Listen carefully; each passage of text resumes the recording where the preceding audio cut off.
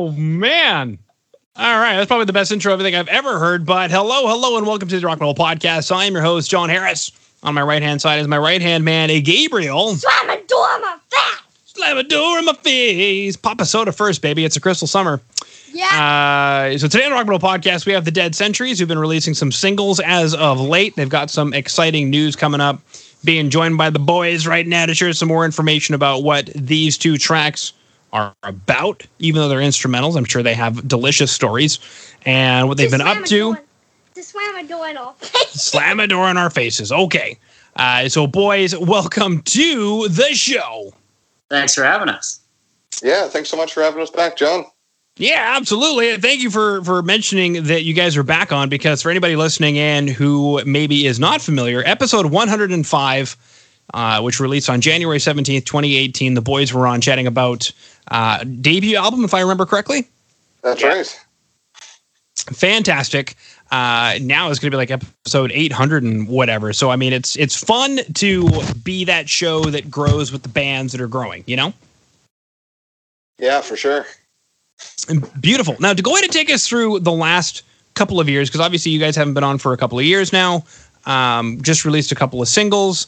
I'm sure there are some stories to tell leading into this marvelous year that we're having. So maybe take us through the last couple of years. What does the Dead Centuries look like for the last couple of years? And then has this year befuddled things? Has this year been a blessing in disguise? Has it been the key to your success? It definitely let us focus on a lot of things, as I'm sure it did for a lot of people. And what may jump out for people immediately is we decided to kick the quality up a couple notches. Really dialed these singles in. Took the opportunity to go to the professionals, get this to be done just perfectly across the board to the best of our ability. Give the world what it is we have to offer. Now, I guess, were you guys going to do that anyway? And then this year gave you a little more time? Or was it because you guys had the time that you kind of stepped back and said, you know what, maybe we should have this professionally mixed or professionally mastered, or, as you said, go to the professionals? Yeah, I think following the album release for Race Against Time, we saw some success with that. Some people really dug it. They liked the songs that we were playing. We toured that a little bit around Ontario and Quebec and played some shows. But then when it came time for new music, we sat down together and we discussed, let's try and kick it up a notch. Let's work with some people that we really admire, and try and bring the new music to like the next level, I guess. And I think working with the people that we worked with, Anoop Sastry and Jacob Umansky, really helped us bring the music to the level that it is. Okay. Take us through that. What role did they play? Was it production, recording, all of the above, mixing, mastering, reamping? There's so many things these days. Yeah. So we produced and recorded this material at the other guitar player's house, Jacob McSheffrey. He joined a little while before the release of Race Against Time, and he was a big part of these two new singles. Not only the recording, but also the writing component. And then after that, we got Jacob Umansky from one of our favorite bands, Intervals, to play bass on the two tracks. And basically we contacted him, sent him the tracks. He sent back the bass tracks to us. We took a listen and they were pretty much perfect. And they fit the songs exactly how we wanted them to. After that, once we had everything recorded, we sent it all over to Anoop, and he mixed and mastered the two tracks, and we couldn't be happier with the results. Yeah, I mean, the funny thing is, you guys mentioned in the very beginning, we wanted to up the quality on everything, and it's almost like I didn't want to say anything like, hey guys, what happened? Yeah, you get a Anoop in on anything, and that's bound to happen. I mean, even the music videos themselves, are really high quality. And I don't know what I was going to say after that, other than I brought up the music video and immediately I was like, I was kind of like a little spellbound for a second. So take it. That second music video actually for Crystal Summer, that we did do ourselves. How did you do that? Like, I don't see anybody holding a big selfie rod. Like, actually, we are. You just can't see it. Yeah, if you watch the video with that in mind, you might notice the only time that Jacob and I are in the same shot, the camera's not moving at all. So we took turns shooting each other's parts, and then when we were in the same shot, we used a tripod.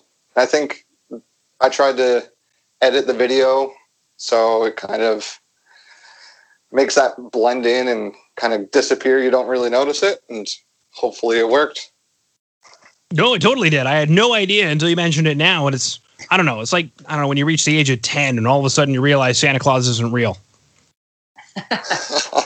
I'm going to put that up there with that. Now, one of the other things I noticed, though, as well, is it doesn't seem like there's a lot of people in the video. Was this shot during a lockdown quarantine? Yeah, so it was after the lockdown was kind of, the restrictions were eased a bit.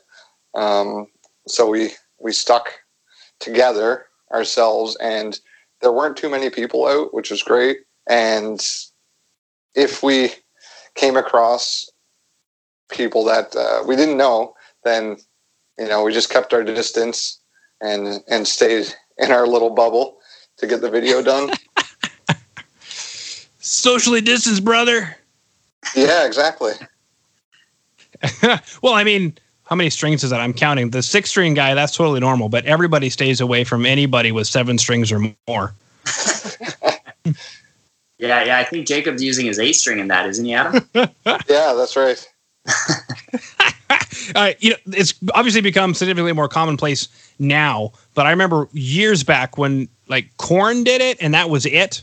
And there was like a space of time until Steve Vai and Joe Satriani picked up, and it was kind of like a what? And then eventually John Petrucci picked it up, and then I think at that point it kind of became a little more what have you. But there was like this space of time where people were telling 7-string guitar player jokes, like it was a thing. A 7-string guitar player existed in his own little bubble. Before bubbles were cool. Before bubbles were cool. Yeah, like somebody broke in, the 7-string guitar player had a gig. So that was the first part of the joke because he didn't have a band. So, and then he stopped somewhere to go get something to eat, which is like another part of the joke because he's always eating. And then somebody broke into his car and stole everything, but the only thing left was the 7-string guitar. It's funny because I'm the drummer, but I actually managed to have a 7-string guitar. There is no equivalent in the drum world. Like, what would the equivalent be? Like 7 hi-hats? It just doesn't make any sense. Well, the drumming world's changed a bunch too now. There's, I'm not sure if you've seen guys like Alex Rudinger and Travis Orban, but a lot of guys are playing more open-handed now. So there's a lot of that going on. Mm-hmm. Oh, no. That's the end of the world as we know it. Very cool stuff, though. I definitely dig it. Now, getting into these tracks, I remember when Asher threw it across my desk. He walked in and he threw it. He threw it across my desk, boys. And I said, "What are you doing here?" And he said, "I like it here." And I said, "That's weird." And then he left. That's the kind of conversations Asher and I have. I'm like, No, that is not those kind of conversations. He likes Alberta for some reason, and I like Quebec for some reason. So one of these days, one of us need to switch. It might happen. It might not. It might not. No. After coronavirus, my wife and I have kind of convened that BC probably is looking a little bit better than. Yeah, nice. So that's kind of where we're headed, and she likes gardening, so it kind of just works out for everybody. But I remember Papa Soda. I'm like, okay, well, that's a unique song title, and I guess just take us through that. What is this track about? So Papa Soda was actually the first track that Jacob started writing after he joined the band. And Actually, I think he started writing that before the release of Race Against Time. And since then, the song kind of evolved. We added new layers. We changed parts around. And at the end of it, it kind of sounded like this bubbly, happy, fresh song to us. And Jacob came up with the name Papa Soda, and I think it fits pretty well with how the song sounds. Yeah, I'd agree. It's happy. It's like it's metal, but it's happy. Yeah, exactly. Now, something you mentioned was the track has been in writing for a little while, and I guess I'm curious how you guys write a song like this. Is there like a verse, chorus, refrain, stanza kind of like a pop thing where the guitar melody is like the verse lyrics and the chorus refrain, or how do you guys write a song like this? I think with this new material, we're trying to focus on that melody and kind of the catchiness and make it more than just a string of riffs stuck together. And I think you'll hear some of the melodies repeating through Papa Soda, and you might hear them in different instruments. Like the synth might be doing the melody at one part, and then the guitar will do it later, or they'll play it in unison. And that's something that we're really trying to focus on now with the new material. Okay. Now you mentioned some new material. That brings me to my next inspired question, which is, well, what is coming next? Should we expect an EP, an album, more singles? Yeah, for the foreseeable future, we'll be releasing singles. I think that's the best thing that we've done so far. It gives us time to focus on new tracks and really put in the work to bring them where we're happy with them so that we can record them and then release them. It gives it more care and attention to each individual song. Aw. I don't know, it's made me think of like receiving something and the packaging is all perfect. Yeah, that's the idea, is to really put our heart and soul into these tracks and try and bring them up to the level where, you know, there's not anything that we wish we would have done after releasing them. We're happy with every aspect, and, you know, I think that's worked out well for us for these last two songs, and will probably work out well in the future. Mm-hmm. One of my other questions was going to be, in getting somebody to do guest bass, and especially in today's day and age, you could do a million things. You could do easy bass, and I know plenty of mainstream bands who've done that and fooled the world. Even less than that. What is it? Moto bass from IK Multimedia, I think, before that. And even aside from that, one of you guys could have just played the bass, or, you know, down-tuned an 8-string even more, I guess, if you needed to, or whatever. So I guess the question is, why Jacob? What about a 10? Yeah, so, I mean, you mentioned we could have played bass, or we could have done MIDI bass, easy bass, or whatever. And really, we had bass written for the tracks. But I think when it came down to it, getting a bass player who plays the style that we really like from a bass player, he knows how to play bass to this style of track. And the two guitar players in the band, we might be able to fake it, but he can do the real deal. And I mean, once we heard Papa Soda, Crystal Summer was an easy sell to get him to come back on that track.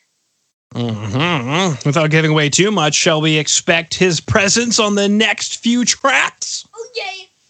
Well, that's yet to be decided, but the work that he's done so far, I wouldn't be surprised if we work with him again in the future. Mm-hmm. Now, what a lot of bands are doing nowadays to keep the fans interested is, you know, live streams, acoustic sets, interviews, behind the scenes, underwear giveaways. I mean, you name it, they're doing it. So one of my questions that I like to ask now is, what are you guys doing for coronavirus? It's funny. It seems to be the trend for us is to really kind of turn inwards and just, you know, make sure that take the songs that we've got and take a chance to work through bar by bar, just work on the quality, get it ready for when live shows come back on, and really just get the instrumentation there. Okay.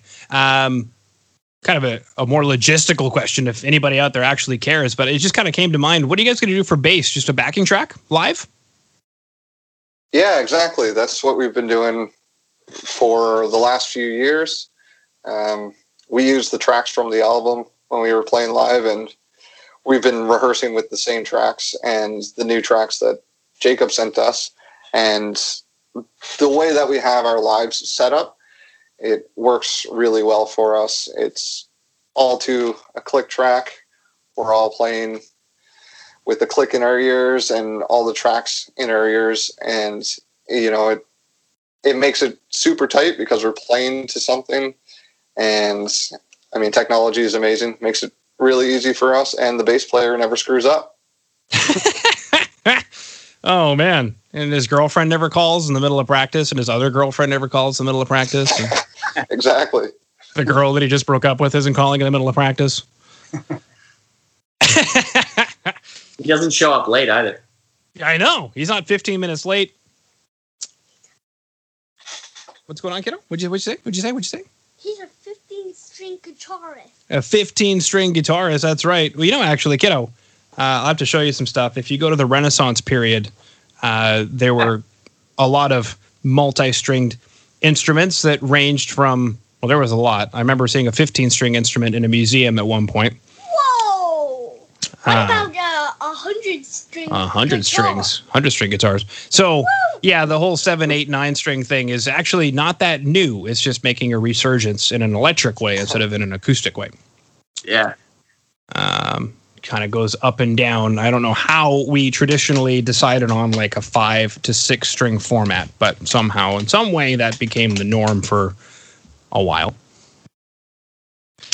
Cool. That was, I don't know what, rock metal history on the Rock Metal Podcast, if you want to consider a lute in a chamber to be rock music. Or the Rumble Butt Podcast. Rumble Butt Podcast. Well, I guess lute players in chambers were getting, people to dance. So I guess that's kind of rock and roll. What do you guys think?